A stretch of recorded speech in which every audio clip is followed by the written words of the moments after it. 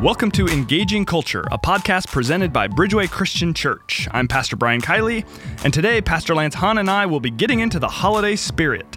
The month between Thanksgiving and Christmas is a beautiful time of year, but it's not without its challenges. We'll be providing some practical tips you can use so that this season is fun, joyful, and Christ-honoring for you and your family. We'll also be talking about holidays in general and how we can engage with them as Christ followers. All of that and more on this episode of Engaging Culture.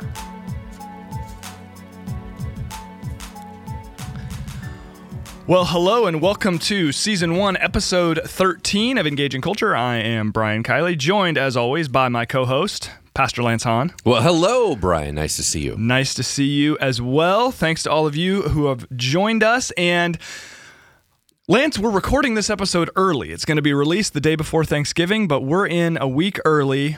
But I'm still kind of getting into the holiday spirit. I don't know about you. I'm rather a bah humbug about the holiday seasons. Rather bah humbug about it, Yes, huh? so I am not one that brings joy. Now, are you a no Christmas music before Thanksgiving person, or what is your rule on that? I tend to avoid it most completely, quite frankly. You're no Christmas music So literally, ever. yeah, no. When I say bah humbug, my whole family is like sad when I come into the room. They're like decorating and there's joy and celebration and the room smells like cookies and there's like pine needles everywhere. And I walk in and a darkness descends upon the room.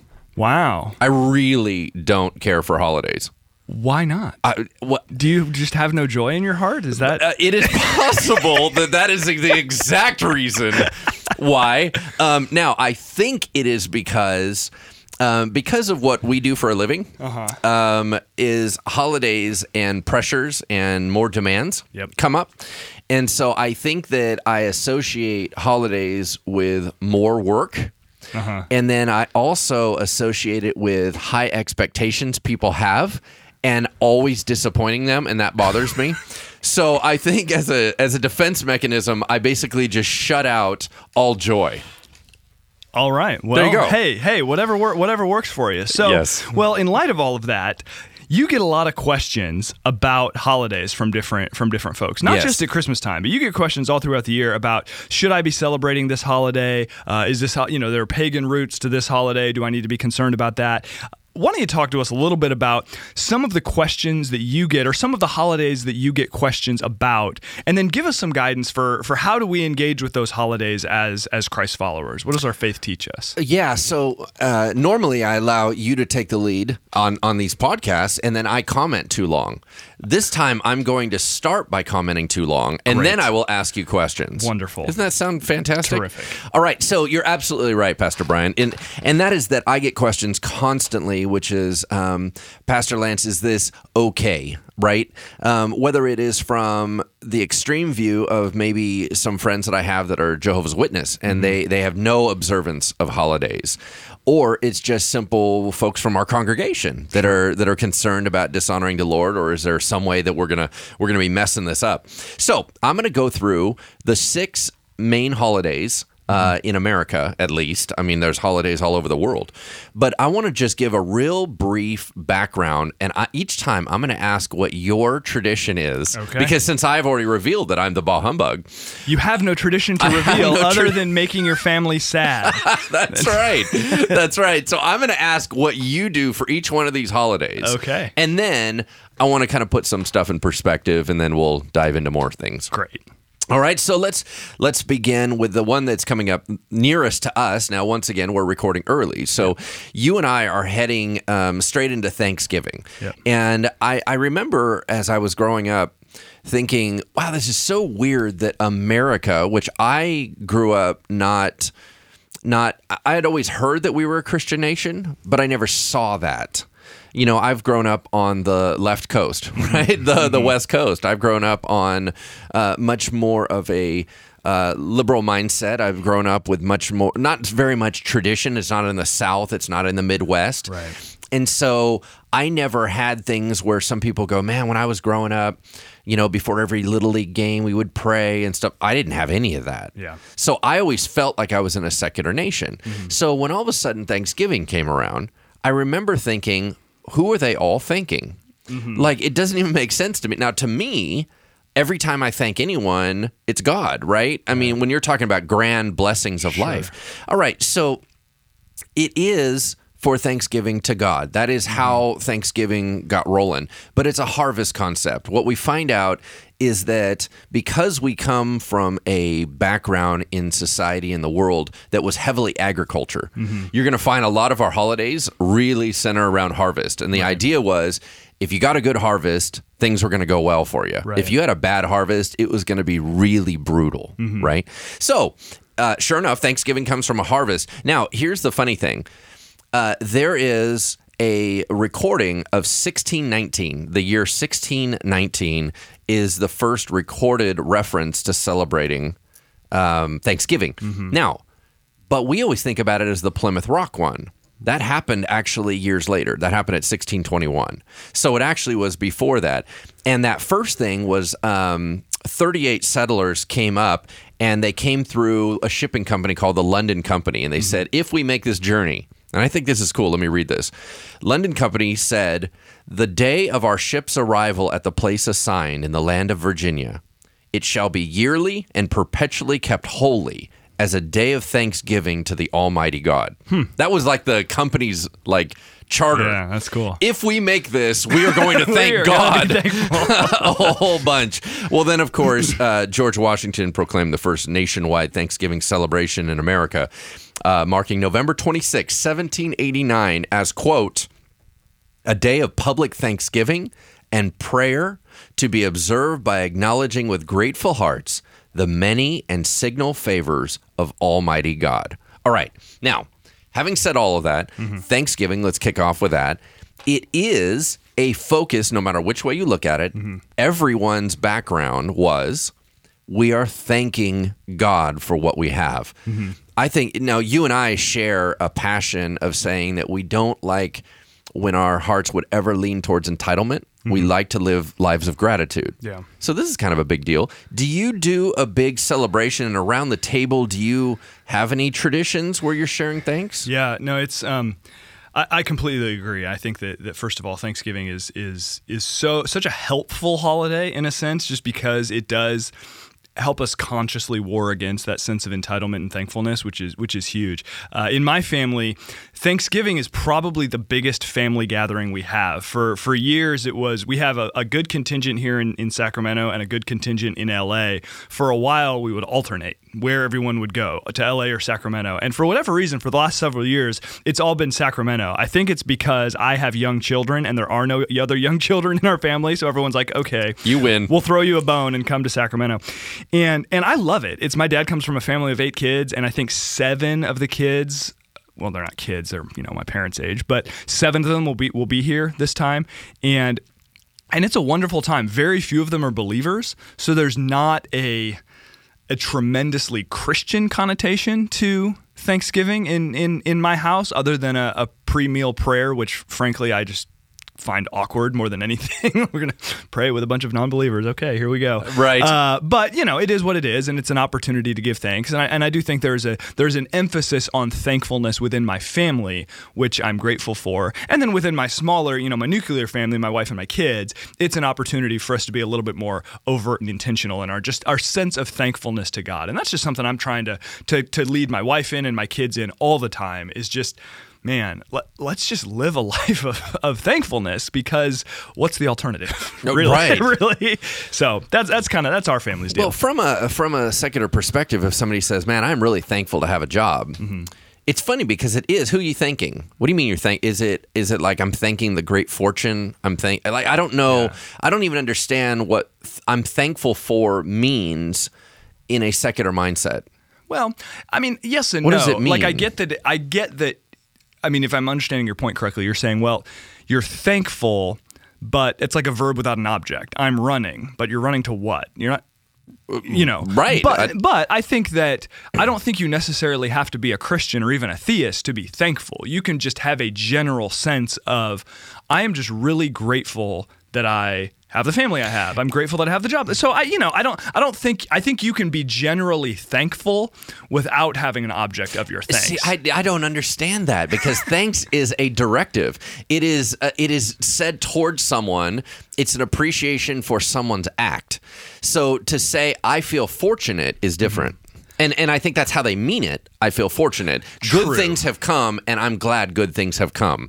Now, they could say it happened by random accident, and I'm happy about it. Yeah. But to use phrases like grateful or thankful actually have a directive to them. It seems so strange to me.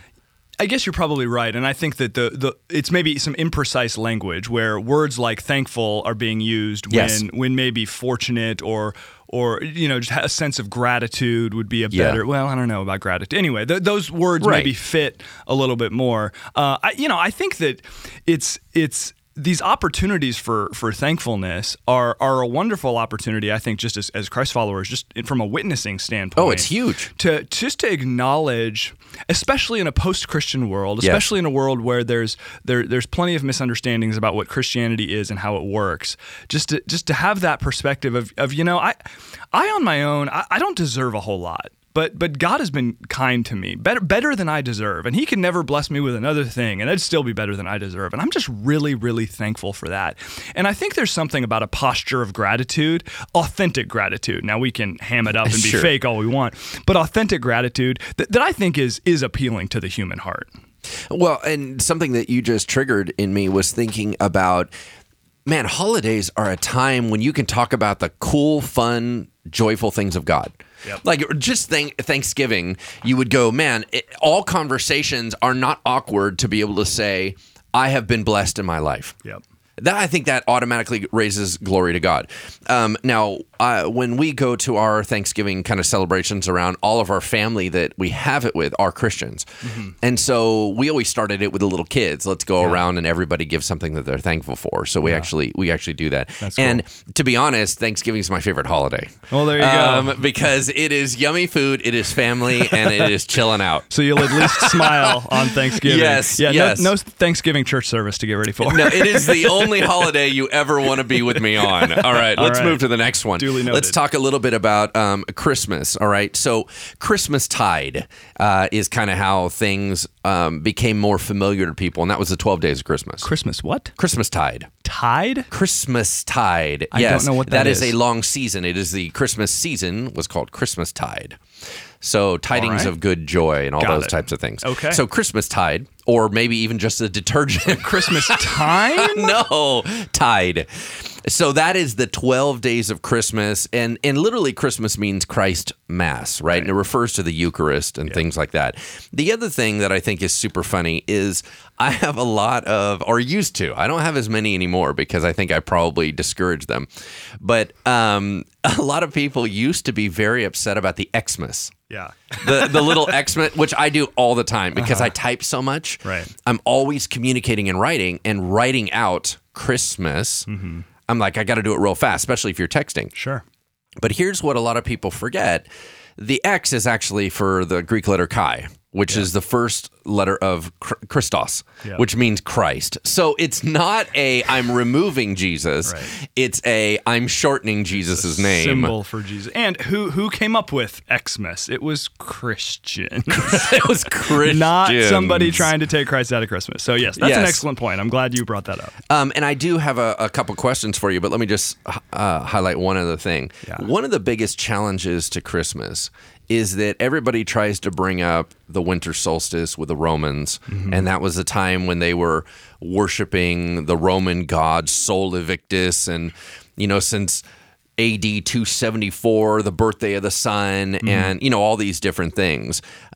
What's interesting is I stumbled across an article where Augustine, famous Christian guy, way back in the day, he actually merged the two together and said, Jesus Christ is the sun, meaning the dawn of the new glory for us, and he tied the two together and actually used the winter solstice as a way to preach a message. Right.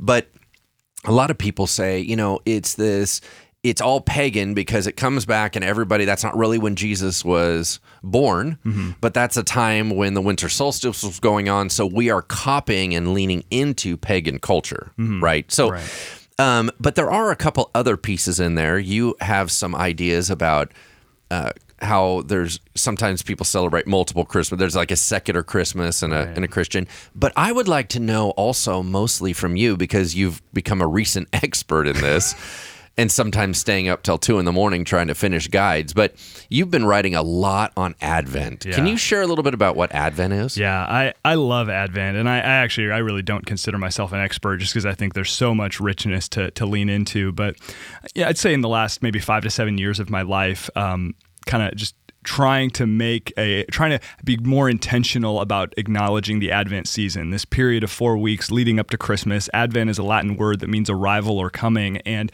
I like the idea of it's a season of anticipation in two different senses. We're anticipating the celebration of Christ's first Advent, his first coming. And it's meant to be a time where we live with a heightened sense of anticipation, looking forward to Christ's second coming. And it's a season that is rich with really beautiful symbols. One of my favorite things to do during the season, and we've never done this at home, mostly because my kids are too small and I think we'd burn down the house, but I love at church getting to light the Advent candles, because to me there's something about a flickering candle in a dark room that so beautifully symbolizes that Jesus is the light of the world. And then Advent has different themes. We have the theme of hope and peace and joy and love. There's such richness to the different kind of trappings of the season that for me, as I've tried to lean into them, both personally and then pastorally, as I'm trying to lead others in that, it just creates a different flavor in this season. It is a time of year that I genuinely look forward to, in large part because just for my own spiritual life, my own sense of connection with God, my own just reminding my silly heart that gets distracted by 100 other things that I'm a part of something big and beautiful that's not about me. Man, Advent season just does that for me. So I love this time of year. And to me, as Christ followers, leaning into Advent is a way for us to allow this season to be the blessing that I believe God wants it to be. And we can lose that if we're not intentional. I personally have to thank you and some of the leaders here that first started bringing Advent back into Bridgeway. Mm-hmm. I never had any experience with Advent. Mm-hmm. And the more and more that you lean into it, because you and I are so close, mm-hmm. it enriches my whole entire season. So I've been very amazed at how much I can lean into Advent and the power of it. I'm so informal and have always been so informal that I've never done any of the traditional pieces. Yeah. And yet there's such beauty, as you were saying, there's such power and depth that comes into this. Yeah. I'm very thankful to you for your dedication to keep it at Bridgeway and keep it rich. Oh, no, thanks. Yeah, it's exciting, and it's been neat to see our congregation engage with it. And even this year, as we've kind of taken the big step from in years past, we've created these little guides that have one devotional per week. Well, now we have one devotional per day for 30 days, which has been a big project. And Pastor Matt and you and Pastor Parnell and others have done a lot of writing, and Ashley and our Kids Way team, and it's an exciting thing to be able to present to our congregation. And I really hope, kind of my hope and my prayer for us as a church leaning into Advent, is that it's formative for us. And that it causes us as a congregation to be released into the community, released into Christmas parties, released into shopping malls, released into all of the kind of different stuff that is associated with this season, just with a greater sense of peace, a greater sense of, I belong to Jesus, and the season is about celebrating Him, with a greater sense of love for our fellow human, whether they're Christ followers or not. And just as we do that God would be glorified in that. So that's what I'm really praying. These Advent guides and just the couple minutes we'll spend focusing on Advent each week in our services. I'm praying that will be kind of the effect of all of that. That's super good. I know there's a lot of different pieces of the Christmas time that people want to talk about. Where did the Yule log come from, and the Christmas tree, and how does it work? All these different things. But the one that I just wanted to highlight real quick is the whole St. Nicholas thing, right? The Santa Claus thing. That's good. Because the reason why, I've been everywhere from places where people celebrate and still have Santa and Jesus, kind of the whole idea where it's just fun. Uh-huh. And then I've been around people that call him Satan Claus, right? Where it's like, he's taking away from Jesus, and the only time they'll ever have him is when he's bowing down at the manger, those types of things.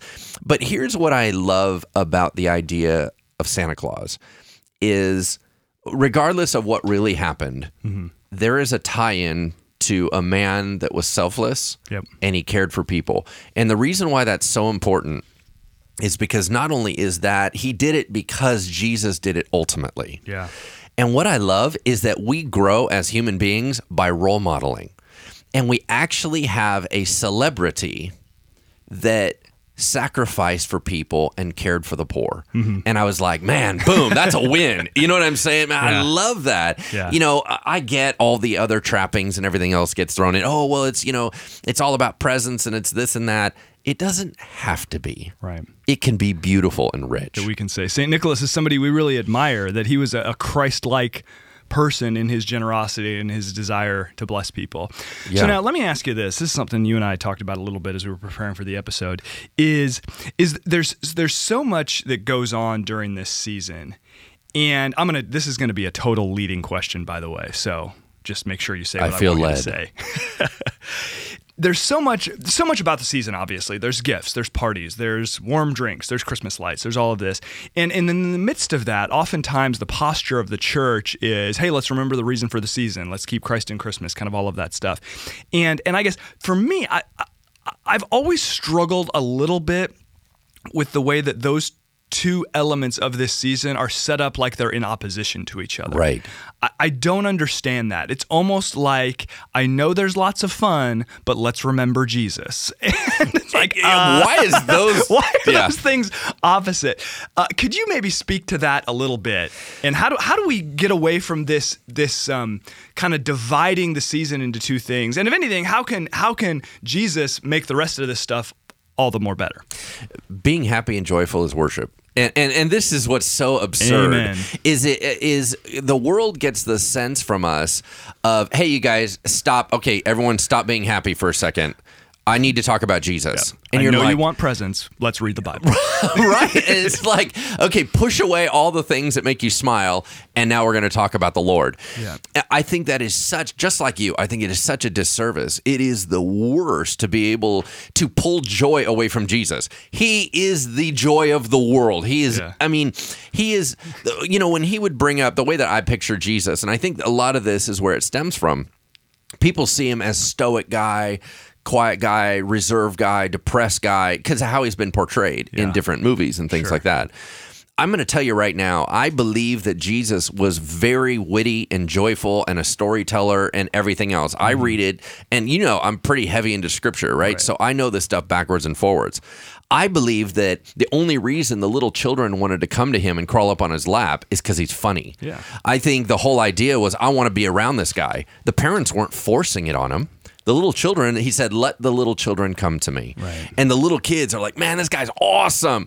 Why can't that be blended and actually be a way to minister to people and go, man, Jesus was at parties. Yeah. There's a reason why, because he is a blast. Yeah. And he is so fun and so joyful. And when we really love him and we're filled up with all his great things and we are happy and joyful, man, that just raises praise to him. Yep. Yeah. Amen. So I guess I would say, and I feel comfortable saying this on your behalf as well, just an encouragement to our listeners.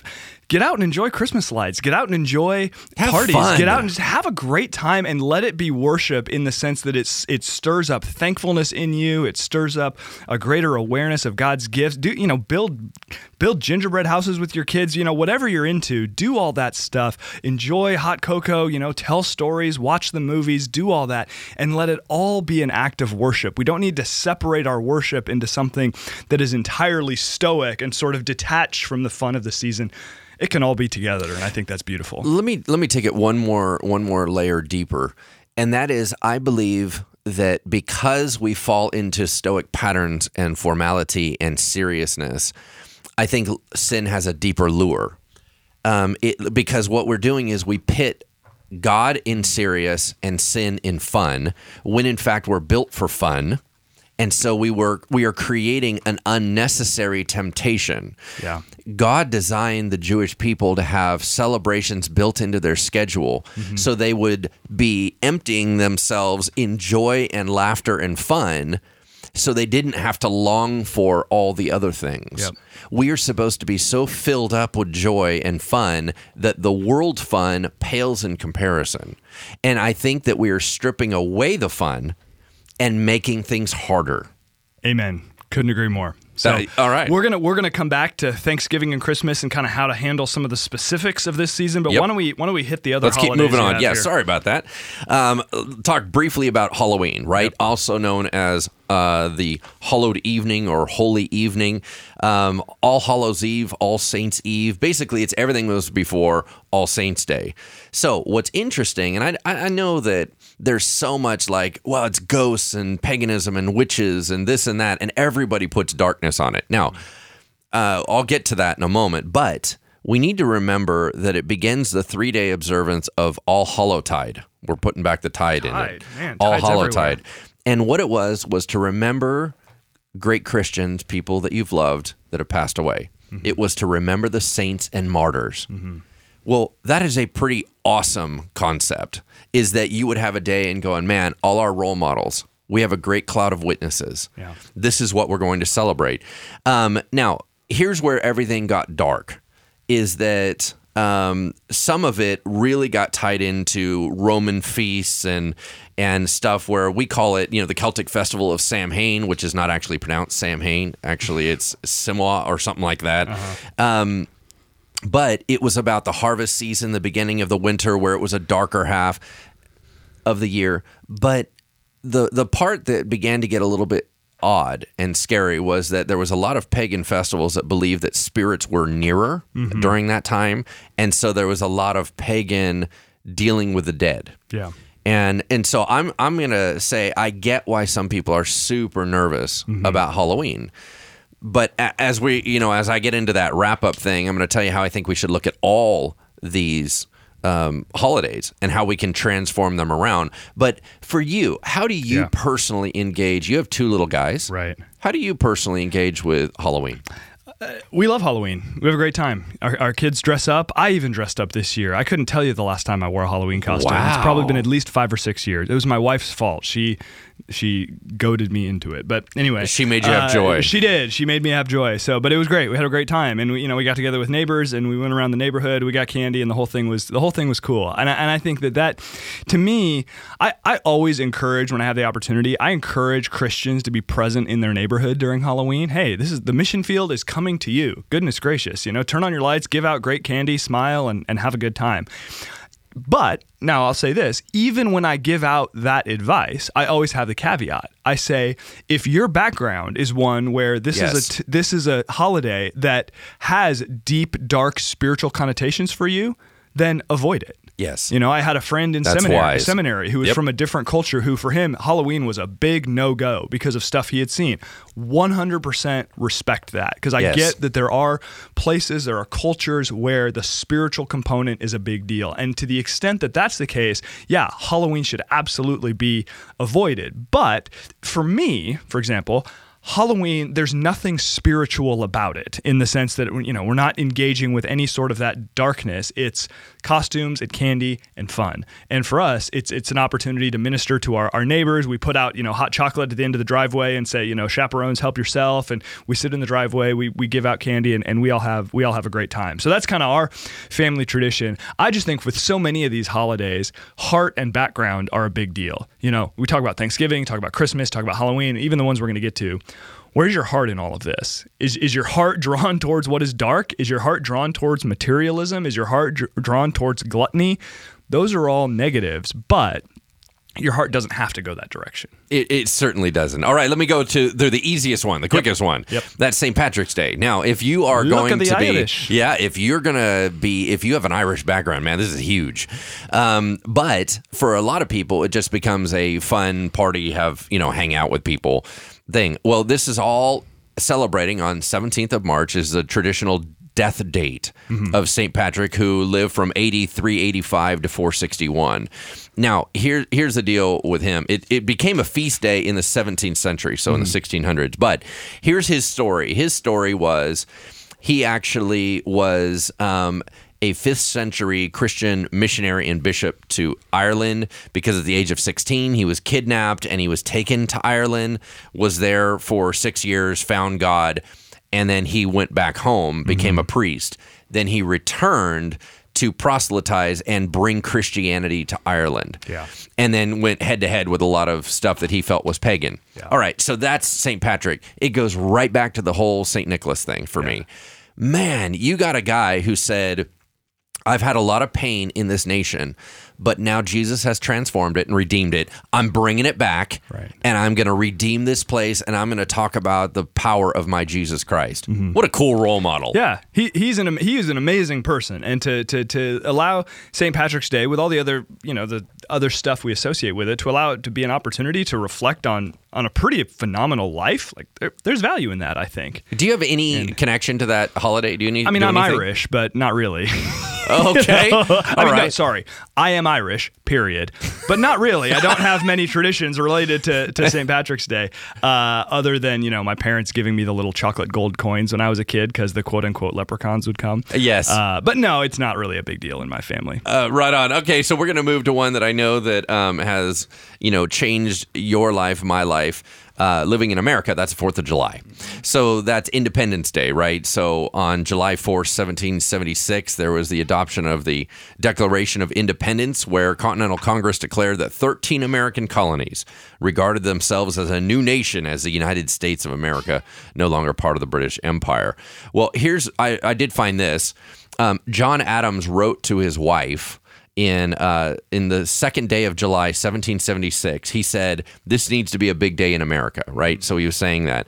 He said, I believe that it will be celebrated by succeeding generations as a great anniversary festival to be commemorated as a day of deliverance by solemn acts of devotion to God Almighty. And it goes on and on and on. John Adams? Yes. I didn't know It's crazy. It's a personal letter from him to his wife. Do you know what day John Adams died? I do not. It was on the 4th of July. And I want to say 1826. 50 years to the day. Wow. Thomas Jefferson, same day. Anyway, done with my nerdy trivia. Go on. That's super good. And anyway, the whole idea that he wrote personally, and he said, this is a God day. Yeah. Which I think is That's super cool. Yeah. And so I think that, you can look at it and say, wow, all it does really is celebrate rebellion. Some people can look at that and go, yay, we're all saying happy, we killed people and got away. We all love rebellion when we're on the side of the rebels. Yeah, exactly.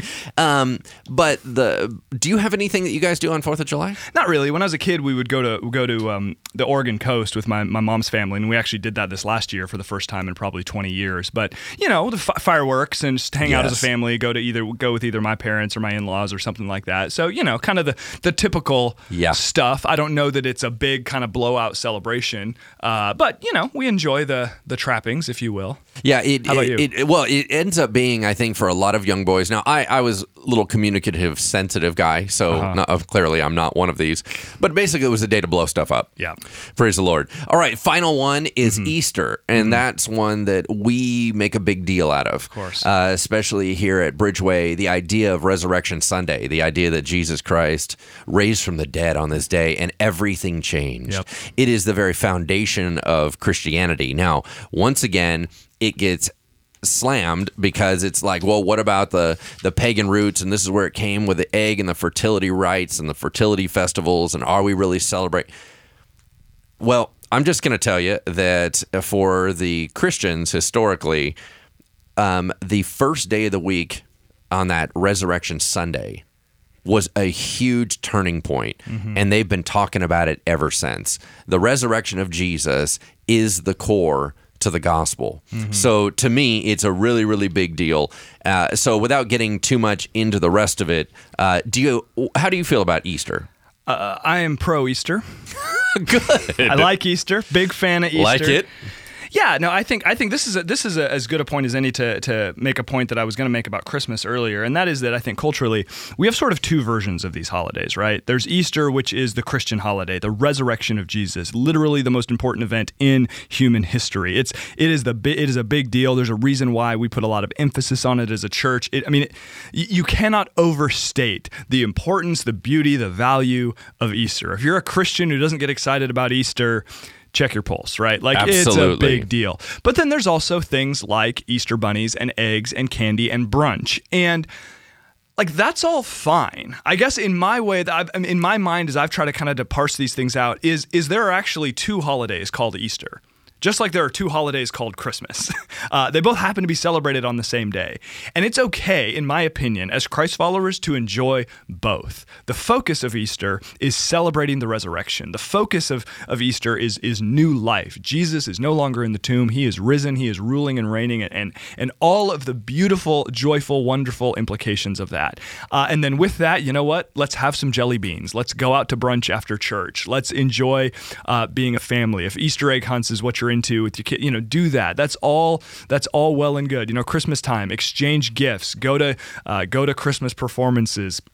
Go to the parties, do all that stuff. If anything, I think the fact that as Christ followers that we understand the meaning of kind of true Christmas and true Easter, if anything, can help bring some richness to sort of the secular version of these holidays. And I just think it creates an open door for sharing the hope that we have around these holidays, that we enjoy kind of the secular aspects of it, but we know that there's a richness to it that enlivens all of it. I still, am amazed walking through the mall, and there would be the Savior is Born song going over the mall. That's just crazy to me. Joy to the world, the Lord has come. Yeah, it's just that is stunning. Yeah. So let me just put a little cap on this piece, and I want to hand back to you because I know that we're going to talk a little bit about how to bring joy into our holidays, how to go to our own personal celebrations, stuff like that. But I think there's two passages of Scripture that I would like to relate to how we should put a framework on this whole holiday thing. The first one is in Acts 17, 16 through 34. Okay. And it is Paul the Apostle was hanging out in Athens, Greece. And it says, quote, his spirit was provoked within him as he saw that the city was full of idols. So he starts going around and ministering, saying, man, these people don't know Jesus. Mm-hmm. I need them to know Jesus. And so they brought him to a place called Mars Hill, and they said, tell us more about what you're talking about. This is what he said. I think it's so powerful. Verse 22. Paul, standing in the midst of it, said, men of Athens, I perceive that in every way you are very religious. For as I passed along and observed the objects of your worship, I found an altar with this inscription, to an unknown God. What therefore you worship as unknown, I proclaim to you, the God who made the world and everything in it, being Lord of heaven and earth, does not live in temples made by man, nor is he served by human hands as though he needed anything, since he himself gives to all mankind life and breath and everything. And he goes on and starts telling the gospel. Yeah. Okay, here's why I think this is so powerful. Paul said, people don't know Jesus, and instead of getting angry, he went into blessing mode. Yeah. He went into gospel sharing mode. You're looking around and everybody's celebrating these things and you're going, they're doing it secular. Yeah. What's your response? Automatically you go, well, I want to bring Jesus into it. Yeah. I want to bless them. I want to be a part of their joy. I want to change their perspective. Mm-hmm. So he took something that was pagan, they said, to an unknown God, and he redeemed it, turned it around, said, you call it an unknown God. I'm telling you, I know the guy. Yeah. And he's amazing. Yeah. That type of cultural redemption of it doesn't matter where it started from. Mm-hmm. And that's my big feeling towards all of this is everyone goes, the roots. I don't care. I'm redeeming it. I'm buying it back. I'm redefining it because in my family, in my life, we are saying Jesus is king, and it colors everything, even backwards. So to me, I believe in the power of redeeming holidays and keeping them strong and Christ-focused, regardless of what other people think they are. Yep. We're going to infuse Jesus into them. What are your thoughts? Absolutely. Couldn't agree more. I love the Mars Hill passage from Acts 17, and I love that he creates a cultural point of contact, right? That he sees a need or a curiosity in his culture and sees that as an opportunity to talk about the Lord. And that you think about, he could have come in and said, well, that's a pagan statue, and shame on you for having a pagan statue up here, and what is this unknown God stuff, and da-da-da-da-da. Instead, he was listening to his culture, paying attention to his culture enough to say, okay, I see a need that these people have. I see a curiosity that they have, and I see a way that God might speak into that curiosity and that I might be able to use that to bring blessing. And that's exactly what he does. And I think the Christmas season and Thanksgiving to a degree as well, is full of opportunities for us to engage in that sort of way. I agree. With very few exceptions, I don't think we need to get too bent out of shape over the kind of the origin of a lot of traditions that maybe aren't overtly Christian. If anything, how can we as Christ followers redeem them in a fun, exciting, Christ-honoring way that exudes joy, not kind of dusty religiosity and not this sort of kind of curmudgeonly sort of thing that too often gets associated with I think kind of a negative vibe towards some of the cultural stuff. Well, think about it practically. Let's say that all Christians wanted to boycott some pagan holiday, and so everyone stays home and is sad. Boy, that really did a good advertisement for Jesus, didn't it? Hey, while you guys are having fun, we're going to go be sad over here and hang out by ourselves. Tell me about this. What is this, Jesus? I want what you have. Save me from this fun. Good grief. It's ridiculous. All right, so the second one, and I don't know if I mentioned it here on the podcast. I use the phrase quite a bit, demon meat. Right, I don't know if I've shared that here on the podcast, but I share it a lot on Ask Pastor Lance and things like that. But basically, here's what we have: is there was a view back in the time when Jesus was around and when Paul was around, that there were meat markets that you would go and purchase your meat, and a lot of it came from the different temples in the area. And what would happen was people would bring in an offering to offer to a god or goddess. Mm-hmm. They would give a little portion and burn it up for that god, but now they had a whole cow left. So they're like, what are we going to do with this? So they chop it up and put it into the butcher meat market. And so people would come by and they would be like, oh, okay, well, they're just going to buy their hamburger meat and all that stuff. Mm-hmm. All right. Well, the Christians started going, I don't think that's a great idea because that food was just offered to a demon. Mm-hmm. And so I really don't want to eat it because that's not only gross, but I feel like I'm taking part in that celebration. And so I don't want to do that, because what they would do is as they offered it, they were offering up the whole cow to the goddess or god, and then they would sell it off. And they're like, is it infused with demon stuff? Like, what's going on with that? Anyway, it was so significant that even the Jerusalem Council, the early Christian big dogs, they laid it down in Acts 15, 19 through 21. It says, it is our judgment that those that come in contact with Jesus should, and they give them a little list, abstain from things polluted by idols, from sexual immorality, from things that had been strangled from blood. They had little guidelines and rules for what food you could eat. Right. All right, so that only made everyone more concerned and paranoid. Yeah. Eventually, Paul had to straighten it out. And here's what he said in 1 Corinthians 8, 4 through 13.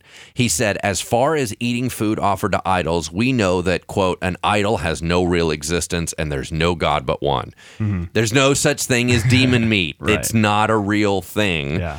For although there may be so-called gods, there is one Lord, God the Father, from whom all things exist. He said, and this is the key, verse 7, however, not all possess this knowledge, but some through former association with idols eat food as really offered to an idol, and their conscience being weak is defiled. Yeah.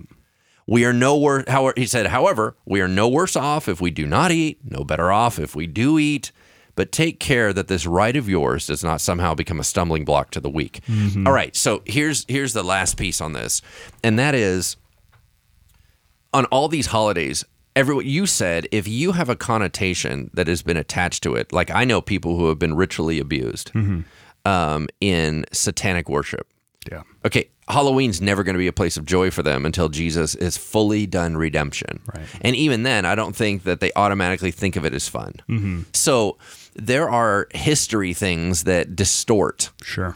And there is nothing wrong with being a good steward of your body and a good steward of your mind and saying, I'm going to sit this one out. Yep. I think that's beautiful. Mm-hmm. But we have to remember we are creating the attachment because God is the God of all things. Mm-hmm. We can redeem anything because he's redeemed all things. Yep. So having had all that freedom, we also need to be aware not everybody sees it like we do. Right. So we walk with humility, we walk with love, we walk with care and compassion. We're not trying to shove our ideas on somebody else because it may hurt them. Any thoughts on that? No, that's great. Totally agree. I think the passage from 1 Corinthians about demon meat is so funny because on the surface it's like, okay, all right, meat sacrificed to idols. Don't know that that's a live issue in my life, and yet it speaks to so many different issues. Kind of that, just the concept behind it, and exactly what you shared is completely right. I'm with you on all that. So that's good stuff. Help us turn the corner. Let's talk about going to our own celebrations. All right, so we're moving into the holiday season. We got Thanksgiving, we got Christmas, and all of that stuff. And I love this time of year for a lot of different reasons. It certainly is not without its challenges, but it's fun. Just kind of a different rhythm, different routine. Around the church, things start to wind down in terms of classes and all that. And then there's always sort of a buzz around Christmas, which is pretty exciting. Now, number of different opportunities and challenges that this season faces, and we can just talk about a few of them in the time we have left. So, family and maybe friends. There's a lot of time and a lot of togetherness in these holiday seasons, and for some people that's very exciting. For others, it can be very stressful. For most, I think it's kind of a combination of the two. Sure. There's some joy and some complication, worry and complication. How do you go about managing the holidays with maybe difficult or challenging family members? Yeah, I think right off the bat, I think you got to walk in with a different mindset. I think because sometimes we walk into holiday seasons with our family and we go, I'm here to be filled up. And then we're disappointed or angry because somebody did something we didn't like. Yeah. I think that as Christians, we tend to need to be thinking, you are the light. Mm-hmm. So when you walk in, you're coming in bringing a light. Yeah. You're not expecting a light. Yeah. If here's the funny thing. If you have a flashlight, darkness, it's not bad. Yeah. Like you go, well, this is why I have a flashlight. I'm not angry at the cavern. I actually went into the cavern because I have a flashlight. Right. So walking in and saying, I'm going to bring a small matter or a large matter of brightness to this celebration, to my family. I'm going to find a way to bless them. If they say something to me that does not line up with my viewpoints, why would I be surprised by that? Right. Of course they will. My job is, how do I season that conversation with joy? How do I season it with life? Yeah, absolutely. What are your thoughts on that? I think a few different elements is first of all, this is so simple, but it's so hard to do because we're selfish people, and I struggle with this as much as anybody. But honestly, if you just go into gatherings seeking to show interest in other people, it's so simple but so profound.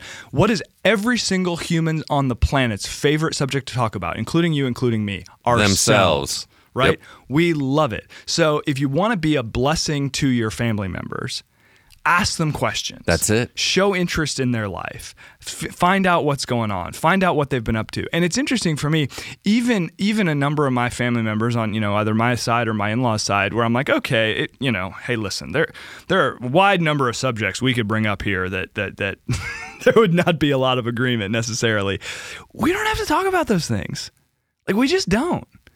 I've literally had this happen where a distant family member wore a T-shirt proclaiming a belief that I thought was not a good one. We'll just put it as diplomatically as we can. And you know what we did?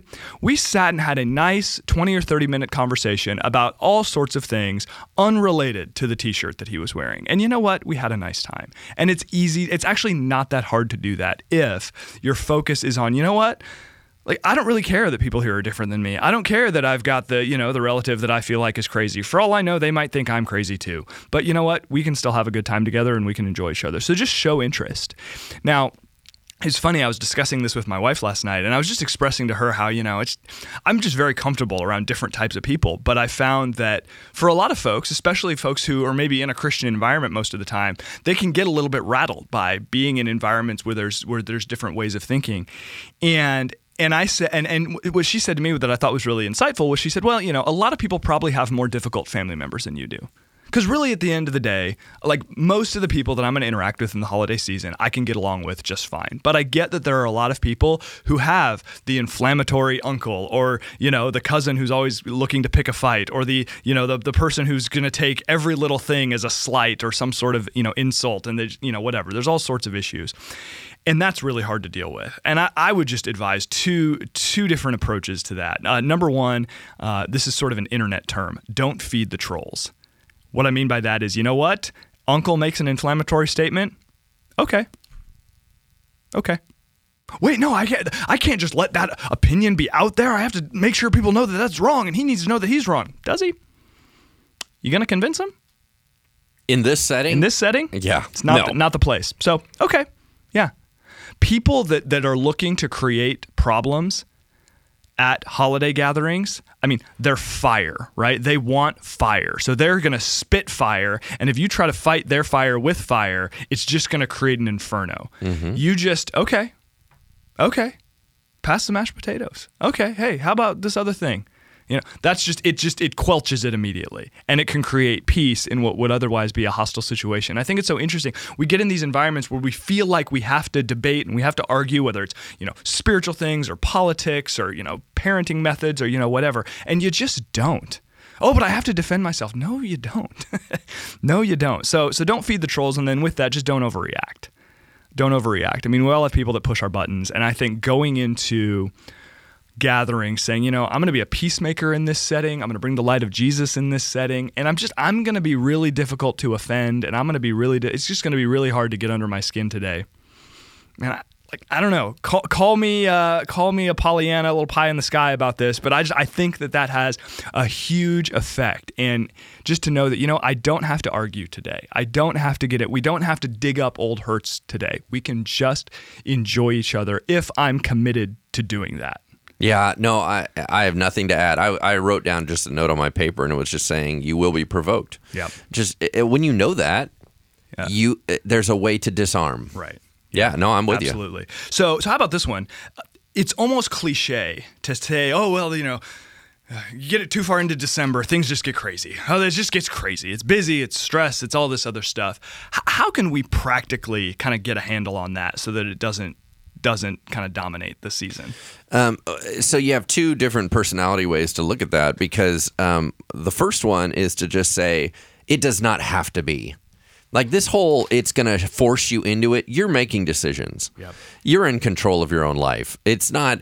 Now, so the way that the two personalities work is one says you need to be flexible and roll with it. Mm-hmm. The other personality says you need to plan way in advance. So that you are not stressed out during the holidays. Mm-hmm. If you are rolling in and going, oh my gosh, the last 3 days are so chaotic, I have to buy all my presents, you're putting your own pressure on that. It's not like you went, oh my goodness, December 25th, that's Christmas this year? Right. Okay, we all knew it was coming the whole year long. So how about we take some of that busyness or some of the literal demands. Now, most of the demands we can actually dismiss, but some we can't. Yeah. There are certain things where family is saying, we really like you to be available at these different events. Mm-hmm. And you feel like it's necessary for you to go, to be a blessing. Yeah. All right. But you don't also have to have all your wrapping on that same day. Yeah. You also don't have to have all your purchasing on that same day. Yeah. You have to be able to plan accordingly to mellow your season out. Right. Now, okay, confession time. How good are you at that? So a couple things. So Susie and I, one of the things that we did is we found out early on in our marriage that we were never going to just have chunks of money sitting around in order to buy presents. Mm-hmm. With that, we found that out super quick. Yeah. So we actually, a long time ago, when we were first married, we've been married for a long time, we started putting money into a money market, and we save for Christmas all year long. Yeah, we do. Little tiny bits, because if it becomes a stressor, going that money's not there, that's an added burden. So in some ways, we've done that very well. It takes that de-stressor out. The other thing, and usually if it's organized and healthy, it's probably my wife. Oh. So just letting you know, you said, how well am I at it? Yeah. I live in a household where that there's ways we plan it out. We also have to say no to some things. Mm-hmm. So actually, we are relatively good at it. Mm-hmm. I think what is hard for me is because of the church elements of the job. Mm-hmm. that I'm part of it, and it's once again a lot of expectations where it disappoints family and things like that. I think those are probably my more tension points. Yeah. But I've gotten better at it along the way. How about you? Yeah, it's challenging. No, yeah, kind of some good, some not as good. I think the the financial element of it, yeah, we've learned similarly. There's just tons of value in saving all year round for the holiday. So it's not this like added, oh my gosh, we have to come up with all this money right away, and that's huge. Maybe a little late this year for those who haven't done that, Right. but would encourage it for next time. But no, I think that to realize first of all that a lot of this busyness is self-imposed. It is. There was nobody that told me I could only buy Christmas gifts from December 22nd to December 24th. That's and I'm right. not great at that. I tend to be a little late to the game on buying gifts, which every year I say I'm going to be better.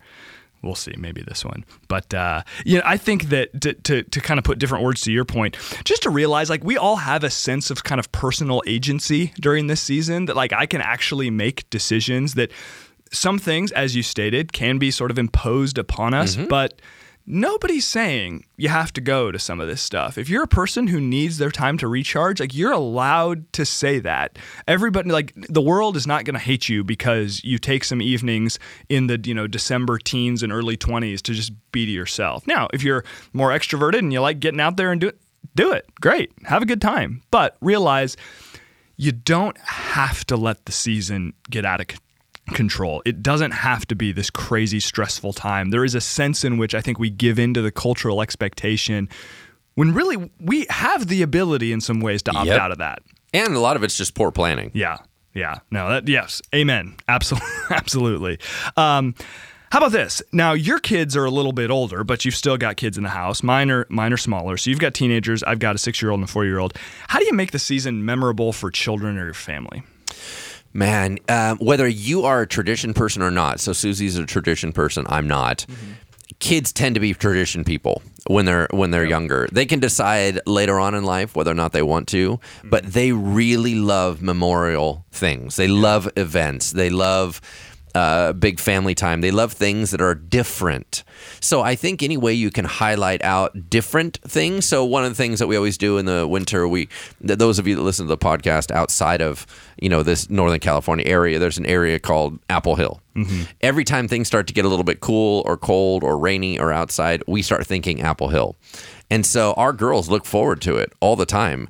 And so to make it rich for them, creating consistent traditions is fun for them because it's a looking forward to. Yeah. And the other thing is sometimes the kids like to put together what they call their bucket list of different things that they would like to do during the holidays. So that's kind of awesome. how we do that. Yeah. And we also try to bring in some depth to it. Yeah. A lot of that actually ends up being managed by the grandparents. So my mom and her mom tend to lean into bringing more of that to the events. Yeah. So we don't have that on our plate. Now, when you say depth, do you mean kind of the spiritual The component? spiritual or- component. I'm sorry. Okay, Yes. Where, it will be my mom will have all different kinds of different little traditions on Christmas where we're all hanging out together, or even on Thanksgiving we're thankful for, and we have a little treasure chest. Everybody gets one. I mean, it's little cute things like that. Yeah. No, that's great. What about you? I think those traditions are cool. And I think things like, my kids love Christmas lights. So we always make a point to go out and see lots of Christmas lights. I mean, my kids are finally getting old enough where we can engage kind of in the spiritual side of Christmas a little bit more. So I'm looking forward to kind of leaning into that with my kids this year. But I like to make sure that they're aware that, December is different than March. Like there's something special about this time of year, that we're celebrating Jesus. And with that, there is family. There is, hey, our house looks different because we have some decorations up and we have a tree up and things like that. Our time is spent a little bit differently because we're gonna go out and do things. Maybe we'll, my kids are old enough, we'll find a place to go serve for the holidays, or, we'll do all these different things. So just to help them realize that this is a fun and special and exciting time. And, I'm not anti-presents by any degree. I think that the exchange of gifts is beautiful. I and think wonderful. it's wonderfully unselfish. It's not the focus from a materialism standpoint, but I want to teach my kids that giving and receiving gifts and expressing gratitude and enjoying a gift you've received, or blessing somebody that you're able to say, I love you and I'm giving you something that I know that you're going to like. That's beautiful. That's wonderful. So I love that we're able to do that. And then also from our family perspective, it's funny. My parents and my in-laws are local. And then plus, obviously, I work at a church, so I work Christmas Eve. So we've got the dance down in terms of from when the service ends on Christmas Eve all the way through Christmas night, from her parents' house to our house to my parents, back to her parents, to see different sides of the family at different times. I actually love it. I love the routine. I think it still stresses my wife out a little bit, but yeah. But I think she's learned to love it too. And it's always a very special kind of. Christmas Eve service is my favorite church service of the year, has been for most of my entire Christian life, Christmas life. But that kind of, from the Christmas Eve service through the day, it's a beautiful 24 hours, and I look forward to it every year. So last question I want to get to, and then we'll wrap things up. We've already talked a little bit about Advent, God, but you're not God. I am You're not. Lance. Thank you very much, but I'm glad that you confused the two of us. You're just so similar. I don't know. Anyway, we've already talked about Advent a little bit, Lance, but can you talk maybe a little bit to close this out? How else can folks engage with God in a special way during this Christmas season? How can engaging with the Lord, celebrating what Christmas is about, how can that bring greater richness to the season? Yeah, I think it can be anything as fun and simple as every Easter, my mom, for all the little kids, she makes what we call a lammy cake. And it's a little lamb-shaped, super yummy cake with all these different things on it. And so, but her whole idea is this is a Jesus cake, right? So it's singing happy birthday to Jesus during Christmas, or it's celebrating on Easter about how awesome he is. So, I mean, it could be something as simple as that. I think that for other people, it's a matter of taking an evening, having a little coffee by the fire, and journaling out and just writing a letter. Jesus, I'm thinking of you right now. And here's the things I'm thinking about. This season brings up this. This season brings up this in my mind. God, we've walked through so many holidays together, and I just want to reflect with you. I think having that beautiful, special time, I think the other idea of looking at every holiday as a fun challenge of how do I bless people in the name of Jesus? Yeah. How do I make their day better? How do I enrich their holiday season? Because sometimes it's in the act of serving others that our own faith gets ignited. Yeah. And so I feel like these are all the ways that you bring the richness. I don't think it's necessarily saying, well, I have to have my nativity in the front so that everybody knows. Although that can still be a fun thing. Sure. It can still be another beautiful witness opportunity. Yeah. So I think all of it together. But I do think that we just need to remember, hey, we're in charge of our lives. Yep. We can bring this back to Jesus. We don't have to have everything ruined for us or be too busy. Right. We're in control. We can bring Jesus into all of it and make it rich and beautiful and everything else. And I'll tell you, to take this full circle, because I asked you this question at the start of the show, for me, a big way of engaging with God during this season is actually music, is that I am a pre-Thanksgiving Christmas music is allowed. And I'm always looking, like we do Amazon Music, so I'm always looking to see like what are the new Christmas albums each year, because whether it's the classics or newer songs, man, when I think about music that really speaks to me, and I like music, I'm not musical really myself, but I think of some of the words of songs like Angels from the Realms of Glory, or Hark the Herald Angels Sing, or O Holy Night, and man, it is so deeply moving to me that for me, in my own spirit, in my own walk with the Lord, music is a big deal this time of year. And I love singing the songs with my kids. I love listening to them as I'm working. I love just it being kind of the soundtrack of the season for me. That then not only connects me more to God, but then the hope is that it is inspiring all the things you're describing: serving, getting out into the community, being a blessing, bringing the joy of Jesus into both quote unquote Christian and quote unquote secular environments. Yeah, in our house is very musical in the sense that Susie's playing worship all the time on her cell phone, right? Yeah. And it's going on. And Andy, my youngest daughter, is so heavily involved in theater. She's always playing music and singing music. And so when it starts shifting the different seasons, boom, our house is alive with Christmas music. Whether you're bah humbug or not. They will crush my darkness with their light. Yeah. I will tell you that. Boom. Amen. Great. All right. Well, hey, thank you so much, everybody, for listening to this episode of Engaging Culture from Lance, myself, all of us here at Bridgeway. Have a wonderful Thanksgiving. And if you're local, we are sure excited to be able to celebrate the Christmas season with you. Join us in a couple of weeks for the next episode of Engaging Culture. Bye-bye. Thank you for listening to Engaging Culture, a podcast by Bridgeway Christian Church. If you enjoyed the show, please consider subscribing and leaving a review on iTunes. Thank you so much for listening. Music is used under the Creative Commons license and is provided by Dexter Britton.